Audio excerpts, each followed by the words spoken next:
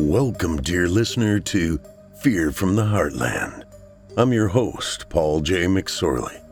Set aside some moments now and take an adventurous ride on a journey into the psyche of some talented writers.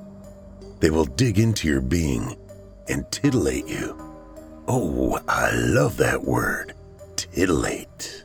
While the stories may not all take place in the Heartland, I am delivering them to you from the Heartland. My intention is to strike fear and confusion into the mind, soul, and yes, the heart. This is Fear from the Heartland.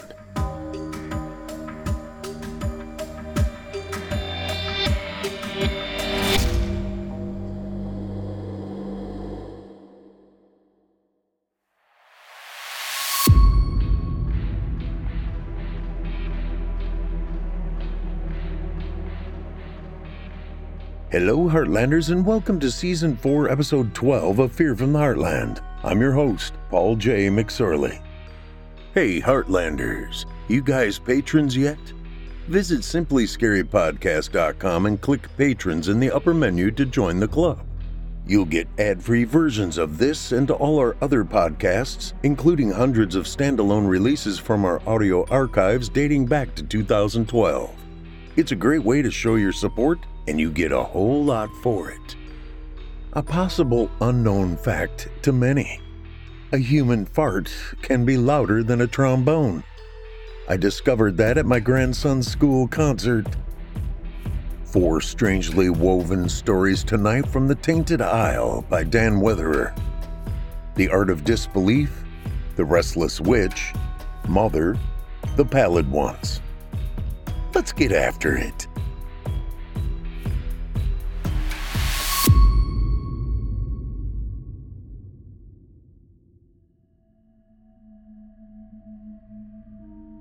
The Art of Disbelief.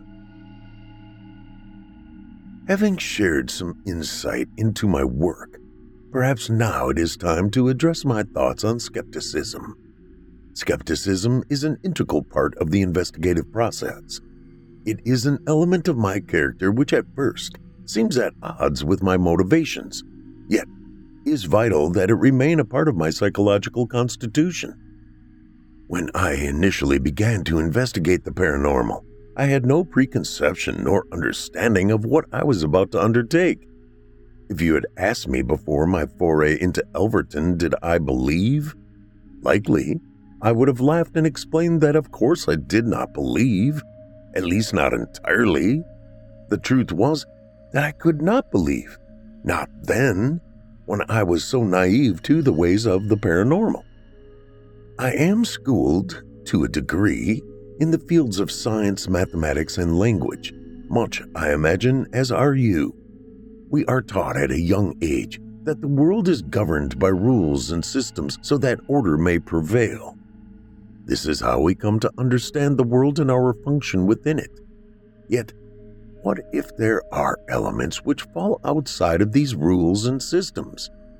What of the boggarts, the screaming skulls, and the mermaids? How are we to interpret their existence if we cannot apply our rules to them? I digress. Let me put this simply. I believe, though not all tales and never on the strength of hearsay, I have experienced far too many incidents that occur outside of our system of rules not to believe. Yet to conduct an investigation of any worth, one needs to provide proof that lies within the rules of our understanding. If I can supply proof of an event or creature that is accepted and understood by the laws of science, mathematics, and language, then I can confidently present my work to an accepting public.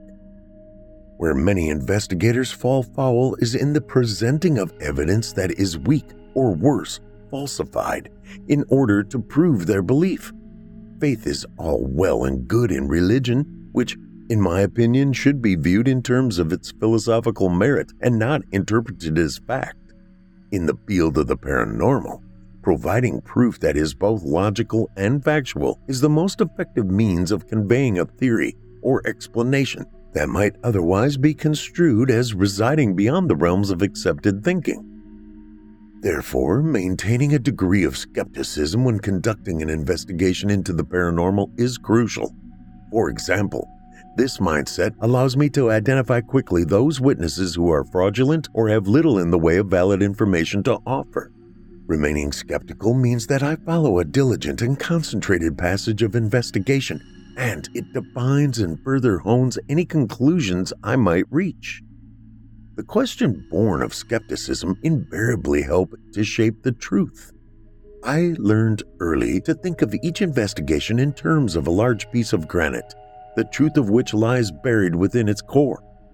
Skepticism is the chisel of truth.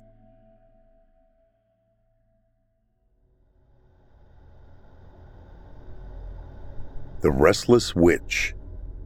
East Mersey, Essex, May 1873.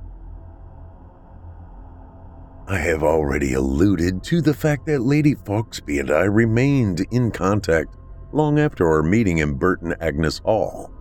We had shared many letters by this date, sometimes as many as 4 in a month, and I found our exchanges both enlightening and exhilarating.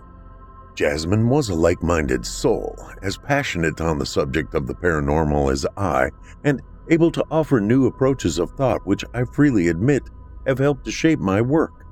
Such was her appetite for the subject that our letters quickly began to span several pages. Often she would direct me towards further reading in regard to stories of strange occurrences that occurred in her country, urging me to travel north so that I may join her on an investigation. Though I repeatedly entertained the idea, I decided it would be better if I remained distant. I would reply in earnest, thanking her for her recommendations, but each time politely declining her invitation, citing that I had much to occupy me. Though it pained me to refuse her, she seemed to take my repeated repudiation in good spirit. I should lie if I claimed that I did not wish to see her again. That I found her enchanting, I need not say. The initial spark I had felt upon meeting her resided within me still. Thoughts of her would spark butterflies in my stomach. I had yet to feel anything quite like our connection with anyone else, and I found myself thinking of her often. She stirred a wealth of emotions within me, emotions which I persuaded myself that I ought to forget, for she was wed to another, and therefore it was not fitting to want for her in such a way. See, even now thoughts of her distract.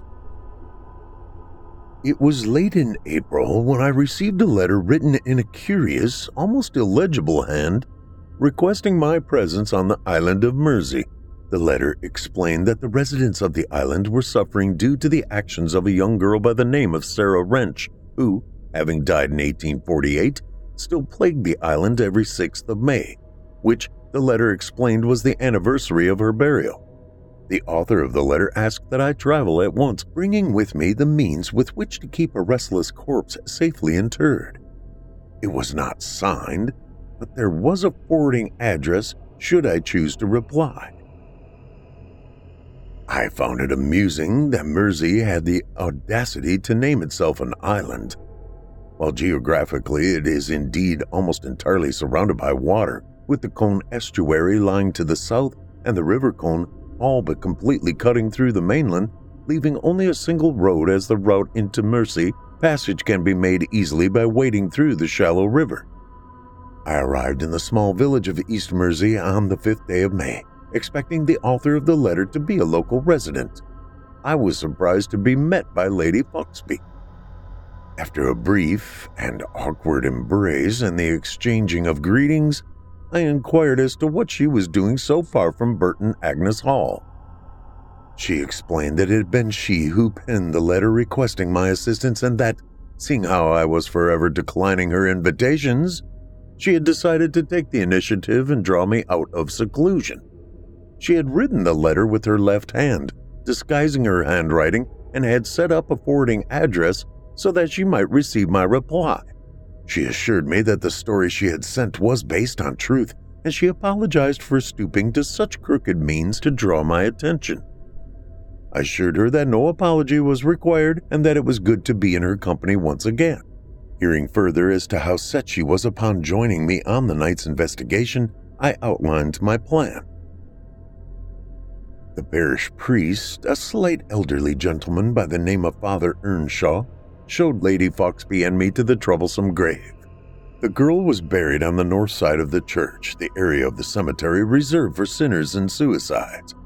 When pressed as to why Sarah Wrench was interred on this particular side, the priest merely grunted and pointed to a rough patch of upturned earth. "That's hers," said the priest, making a quick sign of the cross. "See how nothing grows nearby?" The grave lay at the farthest point from the church. The grass surrounding it was withered and black, as though the earth had been scorched. The grave was unmarked. "Seems a shame that she should lie here without her name attached, don't you think?" said Jasmine. "You say that now with the benefit of ignorance," began the priest, seemingly taken aback by Jasmine's question. "For though young in years, she was capable of villainous acts, all of which she was tried for, might I add." "Tried and found guilty, as were so many others," replied Jasmine, a note of sorrow in her voice.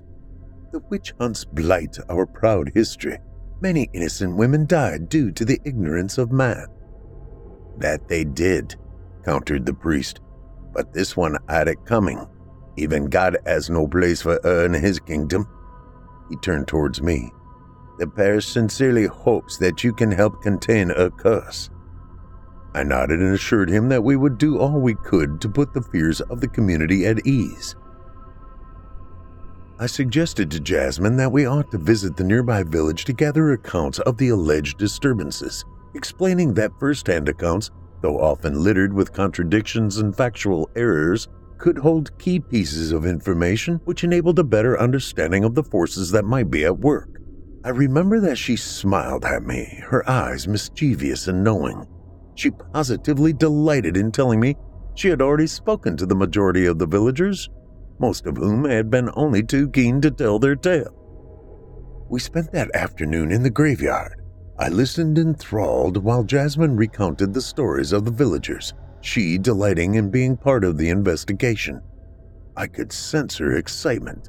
It transferred via her movements, the feeling with which she spoke and the look in her eyes. It was those eyes and her scent which stirred those hitherto buried emotions most of all. We talked about everything and nothing, enjoying those silent moments, natural moments in one another's company. There was tension between us, pure and light, one that teased at sinful possibilities. I saw that she delighted in it as much as I, and the beginnings of the connection first felt at Burton Agnes Hall developed into a bond that became impossible to ignore. A solitary raven observed us from atop a crooked gravestone, curious yet approving. Those sun-kissed hours spent in the cemetery that passed in the blink of an eye. According to the villagers, the aggrieved spirit of Sarah Wrench returned to her body upon the stroke of midnight every 6th of May. The community then spent the next 24 hours locked away in the safety of their homes, fearing to set foot outside or else feel the wrath of the vengeful ghoul. Many told that she would move from cottage to cottage, hammering on windows and doors, wailing and screeching until the toll of midnight the next night summoned her to the grave once more. Those who braved to leave their homes during the anniversary of her burial suffered vicious assault. It was alleged that one poor farmhand had been scared mute. Suffice to say, the villagers lived in fear of the date and hoped that we would be able to find a solution to their woes. As dusk gave way to night, I suddenly realized that we had spent the afternoon talking, leaving little time in which to prepare for the evening ahead. I instructed Jasmine to keep a lantern lit and to remain by the grave while I collected the tools and pieces of iron I had requested from the village. The hope was that I might build a structure which would serve as a means of keeping Sarah Wrench in the ground. The two of us made light work assembling the frame, which, once erected, resembled a skeletal cocoon. In position over the grave, it reached almost to the height of my chin. By the light of Jasmine's lantern, I sat upon the cage with my lump hammer and began the arduous task of securing it into the ground. The moon was high in the midnight hour nearby the time I laid down my hammer. Exhausted and sodden with sweat, I collapsed onto the dirt. The top of the cage now stood only a foot or so from the ground. Such was the effort I had taken in bearing it into the depths of the earth. Satisfied that only a suitably large amount of force could remove it from its foundations, I retired to the north wall of the church. Jasmine followed with her torch held aloft. She had been a blessing during those long, hard hours.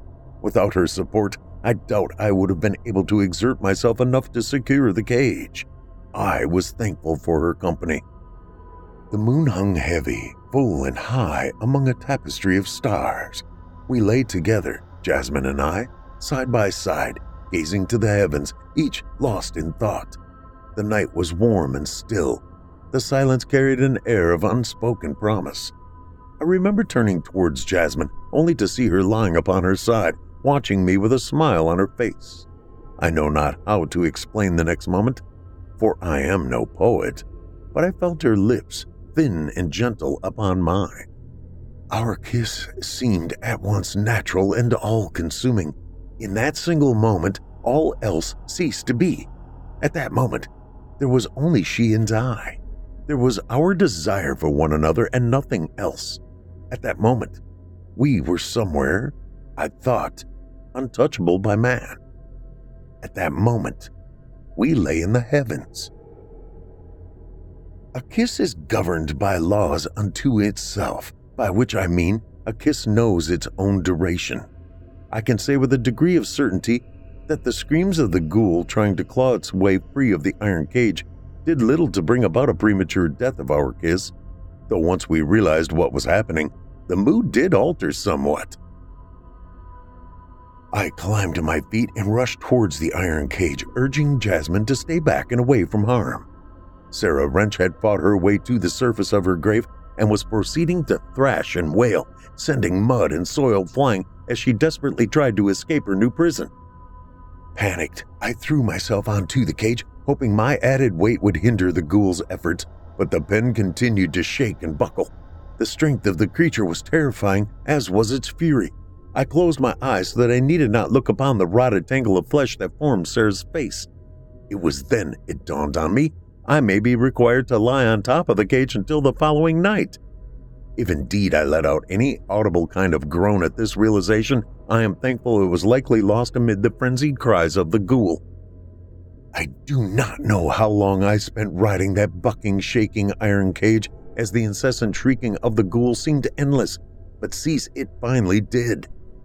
So suddenly, in fact, that I almost fell off. Such was my anticipation of moving to coincide with the next violent jolt. Jasmine spoke first. Her voice was soft and eerily distant, at least to my ears, which had suffered the raucous screeches of the ghoul. She bid that I open my eyes. With all still and serene once more, I obeyed, only to be greeted by the sight of the macabre frame of Sarah Wrench lying beneath me. Her hollowed eyes locked with mine. Neither of us moved. "It's quite all right to climb off," said Jasmine.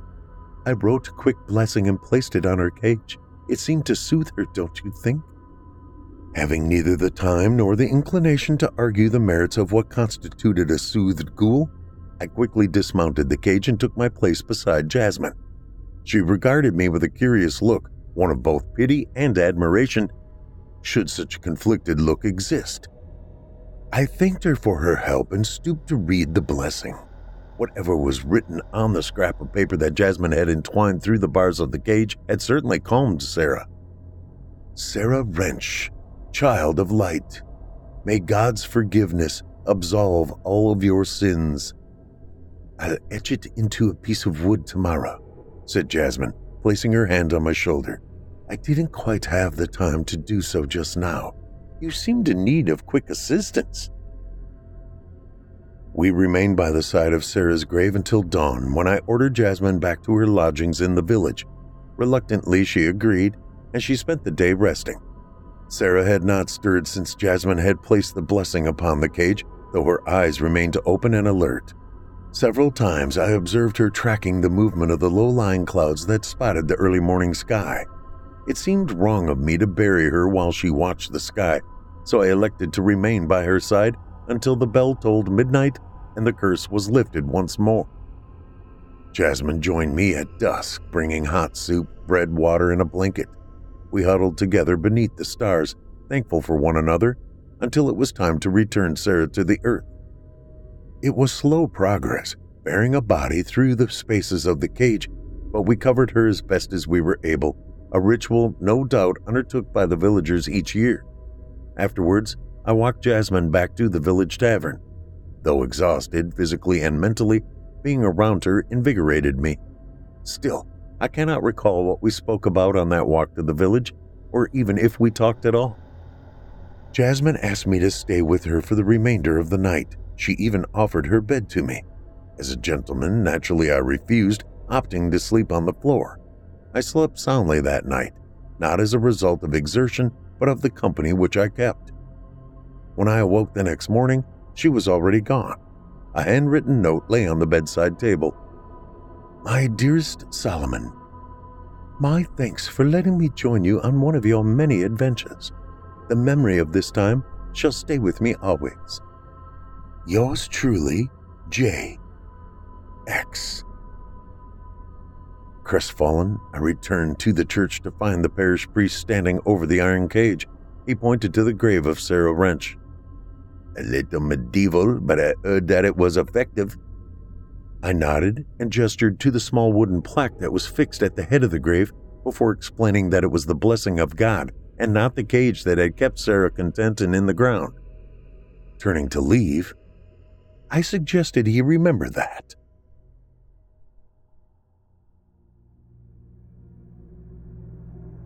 Mother. It was many months before I next heard from Jasmine, despite the regularity of letters I sent. For a time, I was puzzled as to why she had left without saying goodbye, and aided by her silence, my mind entertained a number of possible theories. I paid little attention to my work, allowing a collection of cases to amass upon my desk. I had lost my focus. When finally she did respond, she explained that she had decided to return home without disturbing me, so not to draw out our goodbye. She stated that she had experienced much in those couple of days that she did not fully understand, citing that distance had allowed her the means and time to appreciate her emotions. Her place was with Foxby, and any feelings she may or may not have towards me were better left unexplored. She finished the letter by asking that I not contact her again. I was heartbroken, of course. I understood that she was a lady, married to a lord, and as a lady had certain duties and responsibilities to uphold, all of which weighed heavily upon her. Yet, that night in the cemetery, I had seen her free of her burden, perhaps for the first time since her courtship began. Moreover, I had allowed myself to fall in love with her. This had been foolish, that I knew, yet the heart pays no heed to titles or logic. I had dared dream that she had loved me in return. Her letter implied much to the possibility, though I knew I would likely never find out if this were true. Those initial days after reading her letter remained gray and indistinct. Time passed by in cumbersome lurches, I a reluctant observer to the world around me. In short, I withdrew into myself. It was my mother who intervened, eventually freeing me of my grief. She entered my study entirely unannounced. The curtains were still drawn. She threw them aside, chastising me as she did so. The morning light flooded my study, burning my eyes. She stood before me, arms folded, a look of displeasure on her face. With our pleasantries out of the way, talk quickly turned towards the issue clouding my mood. I gave away little of my mindset, choosing short, curt answers where she hoped I might elaborate. After a time, annoyed at my stubbornness, citing that it was a trait inherited from my father, she asked of my work. I gave an overview of investigations to date, explaining that I felt I had reached a crossroads. My experience with Jasmine had opened my eyes to a new way of looking at life, and indeed myself. I had no idea how to move forward with my work, nor how to understand the heartache I felt over Lady Foxby. My mother turned to face the window. At first I thought I might have upset her, and I stood so that I might comfort her. She bid me sit, and I obliged, With her form presented to me in silhouette, she began to speak. I never questioned your choice of path, nor shall I try to persuade you to continue, though there is something which I must share with you. Now, having seen something of the unnatural, you will not look upon me as a fool. Your father, he would not understand, and though he would never admit to it, talking about such matters would merely unearth buried pain. She turned towards me and smiled. You had a sister. Her name was Victoria. She passed shortly after her birth. She was your twin. Hearing her words elicited a strange and complicated series of emotions, all of which I seemed to feel at once. There was the sense of love and loss felt in a single moment. Victoria, my twin, had lived only a few minutes, and I would never know her. I know she passed away, continued Mother, but she is with us, with you still. The air was charged with emotion. Swallowing hard, I asked her to explain what she meant. Do you ever feel a presence with you when all seems at its darkest and hope is lost? Do you feel that your burden, your fears, do you feel that they lift somehow? If only a little? Do you hear someone speak to you only to find that no one is there? Does someone point you towards something on some of your investigations that perhaps you earlier overlooked? That is Victoria. She walks with you still. She sees that you are looking into her world, and she hopes that one day you shall see her. I mulled over the words of my mother and urged her to sit. She took a handkerchief from her sleeve and began to dab at the corners of her eyes. Yes, there were times when I felt that I was not alone, or I revisited a piece of evidence and suddenly saw the situation in a new light. And then there had been the figure in the mist when I was a child. Yet I had pushed these feelings aside, keen to understand only the tangible. I told my mother the story of Horatio and the figure in the fog. She sat quietly and smiled throughout. When I had finished, she stated that she believed I had seen Victoria. It was she who had been trying to help my dog and me. I asked as to why it was that she thought Victoria would appear to me at a similar age to myself and not as an infant. I can only make an assumption that, as your twin, she is bonded to you in death, much as she would have been in life. You grow old together, you on this plane, she on the other. I see it like this. You walk the same path, yet an unseen obstacle divides you. I shall teach you how to see her, if you are willing to learn. Without hesitation, I indicated that I would. She then proceeded to talk me through the steps she required to prepare herself for the acceptance of Victoria's presence. I begin by closing my eyes and setting my intention, which is to reach my spiritual guide and to receive messages or advice that she wants to pass my way. My guide is my great-grandmother Joan. I say to myself inside my head, my intention is thus. Then I sit quietly and listen to the sound of my breathing, focusing on the movement of my abdomen. I simply breathe, steadily and slowly. I then imagine tying a silver thread around my waist, just a thin silver strand about the thickness of a piece of string, and I attach the other end to a leg of the chair. This anchors me to here and to now. It allows me to travel wherever I wish.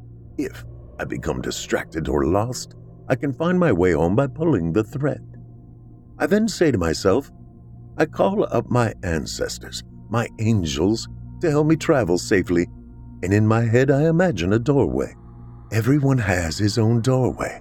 We create our own when we first travel, and it always has a staircase behind it, going down. We do not travel up to their realm. We always meet our guides or spirits in our self-created place, which we walk down to. Down because we are accessing our subconscious. My doorway is an old tree. I open the door and step onto the staircase, which winds down to the left anti-clockwise. I reach the bottom after 10 steps and push open another door, which leads to my special place. It's a green meadow with trees and a river running across it. I walk barefoot. It is a summer's day, sunny with a gentle breeze. The more senses I can use while I'm here, the better the experience. My mind is convinced it is real if I add sounds and smells. I urge you to do likewise. I cross the bridge towards a tree, which I can sit under comfortably in the dappled shade. The birds are singing, the leaves are rustling. I can smell flowers. I then invite Joan to talk to me. She may sit and speak to me. She might give me a gift, something symbolic that I must interpret. She might answer my questions. She might heal me or hold me, touch me, or simply sit quietly with me. Each experience is different and intense. When I'm done, I reverse my journey across the bridge, through the door, up the stairs, and as I arrive at the doorway back to the here and now, I thank my guides, angels, and others for their love, their help, and for keeping me safe. I sit for a couple of minutes as I come back into my space. I open my eyes and breathe.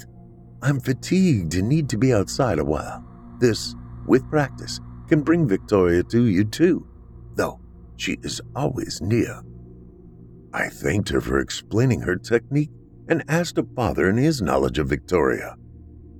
He feels her loss still, but is not gifted in the ways that you and I are fortunate. You have inherited your gifts from my family line. My mother and her mother before were all able to converse with the dead. I chose to neglect my gifts for a long time until Victoria made her presence known. I find great comfort in that presence, and she is so proud of your work. She wishes to protect you. She showed me what occurred the first time you ventured out into the unknown. As you become aware of her, accept her presence, she shall become more of an influence in your life. Do not fear this, for she offers only advice and protection. She has a love for you, son. Love as a brother. I tell you this today because I see your pain. It is right that you learn of her now. It is right that you love her in return. Mother, having said what she needed, left me to my thoughts. The rest of the day I remained at my desk, mulling over her words. I had a twin sister. She was watching over me, helping to guide me in my work. I could not help but wonder if something inside of me had urged me towards working within the realm of the paranormal. Perhaps as a means of reconnecting with Victoria. I wondered if it had perhaps been her will that had influenced me. This was a confusing time in my life, and for a while I was not sure what to make of my mother's admission. I concluded that she had told me of my sister so that I might overcome my malaise and focus on my work once more. It also made sense that I ought to learn about my family history at some point, but the notion that Victoria was watching over me with the intention of making contact was an idea that I admit I struggled with. I often wondered what it was she would wish to say to me, and if I would care to listen.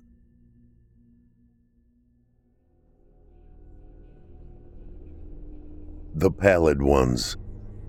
Woolpit, Suffolk, October 1873. The village of Woolpit lies east of Bury St. Edmunds in the heart of Suffolk. Upon my return to my work, the first newspaper article which caught my interest came from the Suffolk Herald and mentioned said village by means of the testimony of the minister of the Blessed Virgin Mary Church, Father Mark Deeney. He claimed that one of his parishioners, whom he refused to name, had shared with him an extraordinary story concerning a pair of white figures that had been witnessed stalking the surrounding dales. It was common knowledge among the community that sheep often went missing during the dead of night, never to be found again. It transpired that a spate of recent disappearances had all but depleted the flock of one of the village's prominent farmers, and in a bid to solve the mystery, said farmer had gathered a group of hardy individuals, and together they kept watch over the flock. For 3 nights, not a single sheep was unaccounted for, and the men were on the verge of giving up hope with regard to finding out what was causing the flock numbers to dwindle.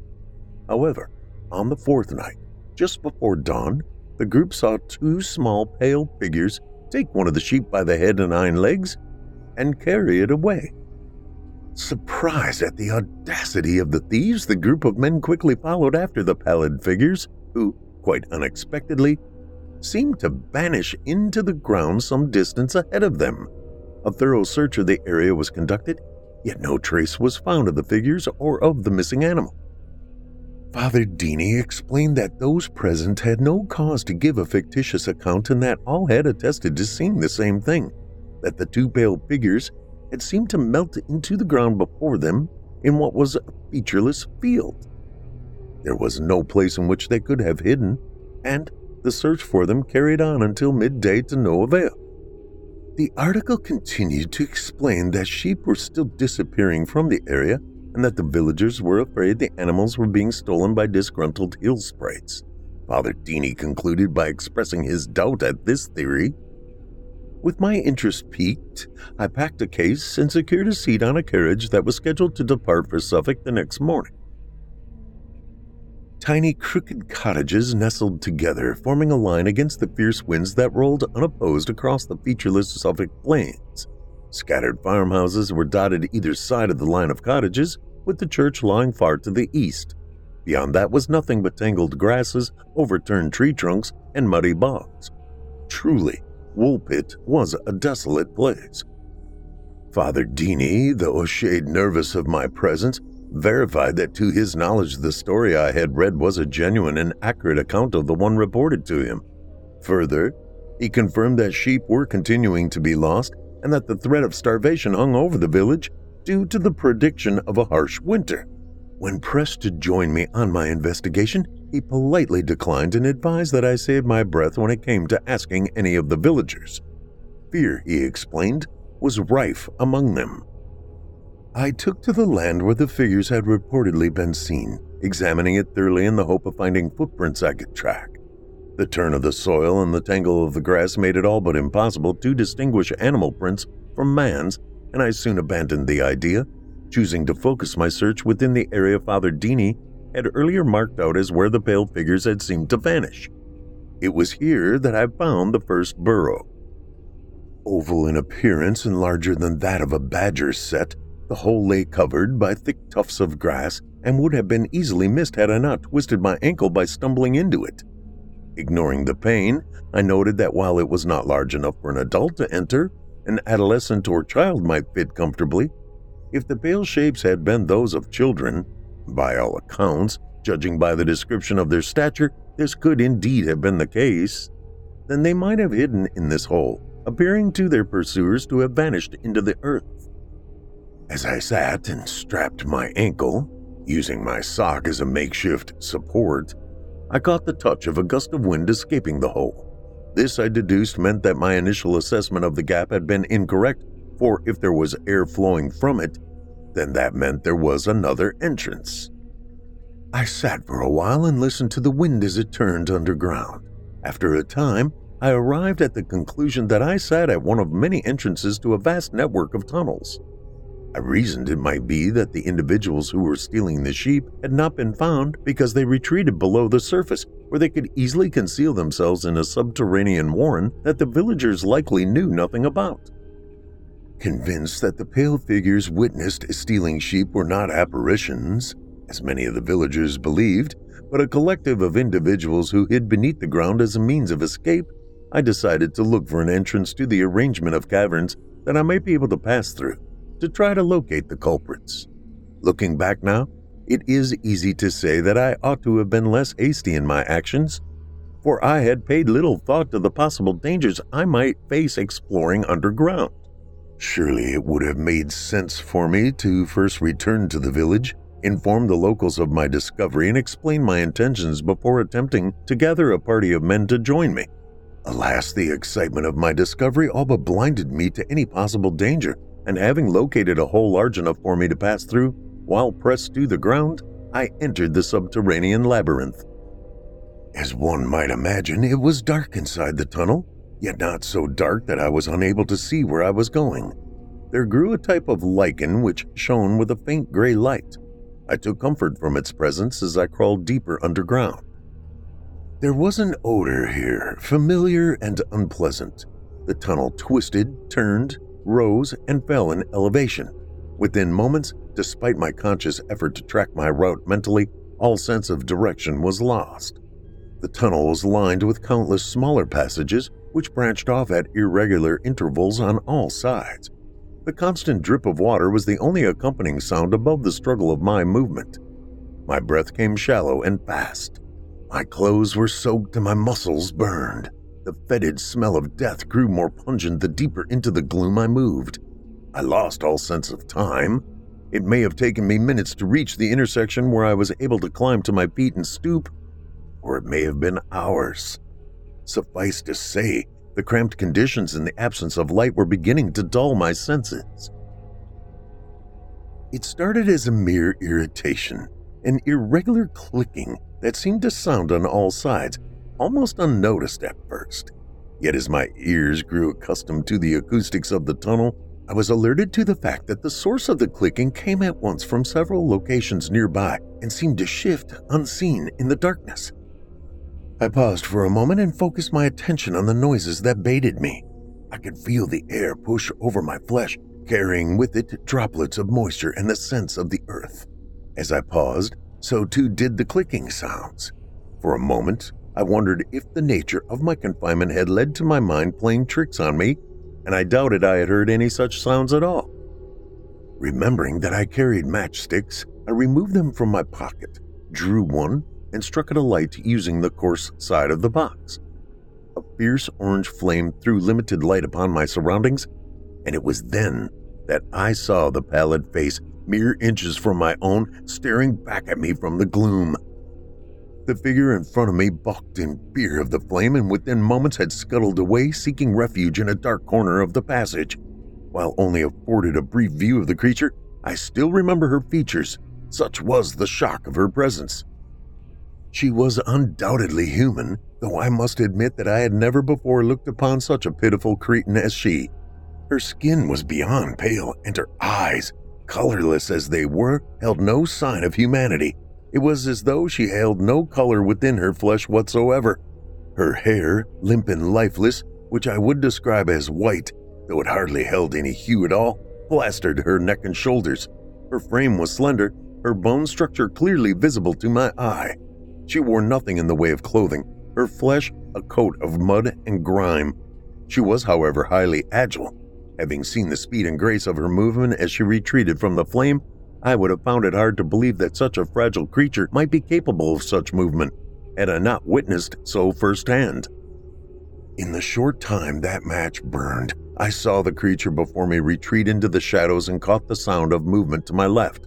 A chorus of frantic clicks passed back and forth from the shadows, and I deduced that this was how the creatures communicated.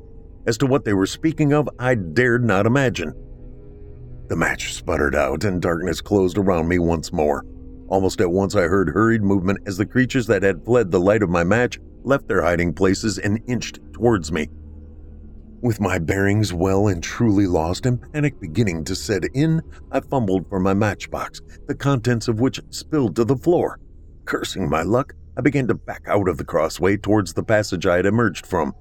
It is not an easy task to maneuver oneself backwards while crouched, surrounded by darkness, and fearing for one's life. Again, I cannot say how long it took me to navigate back along the tunnel. Suffice to say, I moved more quickly backwards than I had done forwards earlier that day. The creatures making the clicking sounds did not pursue. At least I could not say that I saw them nearby. However, I caught the sound of their peculiar chatter several times during my retreat, each time originating from a tunnel or passageway that led off from the one I occupied. Perhaps then they did follow? Keen to keep an eye on the impostor from the world above, eager to make sure that I returned whence I came. I have no doubt that they could have struck me at any given moment, should they have so wished. I was a stranger in their domain, lost in their home. Why they chose to let me leave that place unscathed, I cannot say for sure, though I need not mention that I was glad to do so. It was early evening when I emerged, sodden and weary, among the thistles and the grass. I spent the short walk back to the village trying to organize my thoughts. Whatever rationalism I attempted it, I knew my story would sound far-fetched. I had encountered individuals living beneath the ground that surrounded the village, that much was true. The descriptions of the sallow creatures seen stealing sheep matched those I had encountered, and I had stumbled upon animal remains during my hasty retreat from their lair. It was evident to me that whoever dwelt underground was using the village's sheep as a source of food. What had happened to prompt them to leave the safety of their lair to forage, I could not say. Though of human origin, these descendants of people had foregone the world and its ways for a life below ground. How else could I explain their gaunt appearance, the means by which they communicated, or the extensive network of tunnels, many of which I believed had been dug by hand? Would it be possible for the villagers and those who live beneath their lands to coexist? Though I wished it might, I had serious reservations as to whether that would be possible. I retired to my room after speaking with Father Dini, assuring him that I would recount my tale to him and his congregation the following morning. That night I slept little, so tormented was I by the ashen face of the creature from beneath the ground. I shall always hold myself accountable for what they did upon hearing my tale. Gripped by fear of the unknown and with no doubt in part stirred by my inability to provide answers, the villagers took to the fields. Try as I might to deter them from their actions, my pleas fell on deaf ears. Men, women, and children sought out places where the creatures I had described might surface, then in turn, each hole was sealed with a mound of rocks. Long into the night they worked, and I, helpless to intervene, could only watch in despair. Though I understood the subterranean creatures little, I felt in my heart that they would pose no threat, beyond stealing sheep, to the villagers. Sealing them into the ground amounted to burying them alive. I saw this as an act of murder. Suffice to say, the villagers did not. I left that place the very next morning. Glancing out across the fields, I saw that many of the villagers had returned to their labors of the previous day. Such was their commitment to safeguarding their homes from a threat unseen and misunderstood. I know not what became of the pallid ones, only that I never heard mention of them again. I often wonder whether their knowledge of the underground meant that they were able to escape the attentions of the village and survive unseen elsewhere. Alas, I shall likely never know for sure.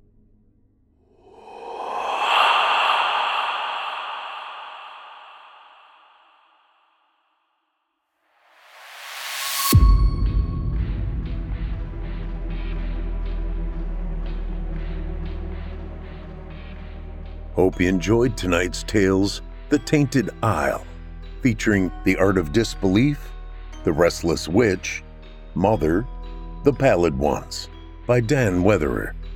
Award-winning author Dan Weatherer was first published by Haunted Magazine in spring 2013.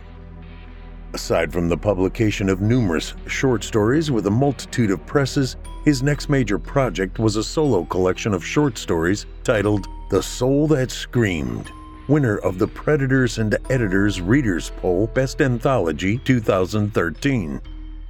An accomplished playwright, Dan was the winner of the 2017 Soundwork UK Play Competition, a finalist in the Blackshaw Showcase Award 2016, and a two-time finalist of the Congleton Players One Act Festival 2016.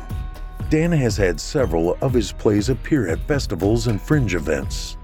The Dead Stage, a book detailing Dan's experiences as a novice playwright, was published courtesy of Crystal Lake Publishing in October 2018. In 2019, Dan was nominated for a Local Heroes Award, the Sentinel, for his continued promotion of literacy and mental health issues in the city of Stoke-on-Trent. In 2020, Dan became a contributor for Creepypasta Stories and Chilling Tales for Dark Nights. 2020 also saw the release of his novella, Cheslin Meyer, Domain Publishing.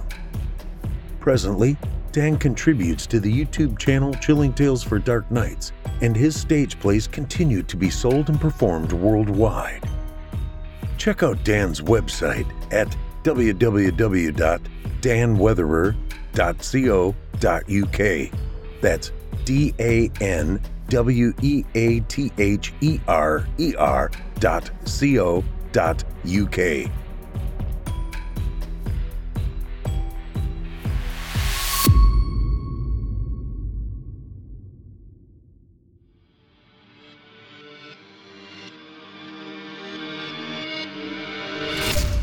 If you enjoyed tonight's story hosted by yours truly, Paul J. McSorley, you can search my name on Chilling Tales for Dark Nights on YouTube for additional previous stories. If you'd like to hear more lengthy tales, be sure to take a look at my audiobooks. Available now on audible.com or just visit paulsbooks.net. That's PAULSBOOKS.net. You can also find me personally on Facebook and Twitter. And with that, listeners, our weekly journey into the psyche has just about come to a close. But before we go, I'd like to take a moment to thank you for joining us for tonight's episode and remind you to take a moment to stop by our iTunes page and leave Chilling Tales for Dark Nights a 5-star review and a kind word. And follow us on Facebook, Twitter, and Instagram if you haven't already. And while you're at it, please remember to stop by our Apple Podcast page or wherever else you listen to your favorite podcasts and subscribe. The charts are based on subscriptions, not listens. So if you haven't subscribed yet, I'd really appreciate it. I'm your host for Fear from the Heartland, Paul J. McSorley.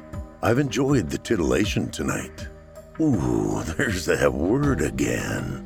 Thank you for joining me. Hope to see you again next week at Fear from the Heartland.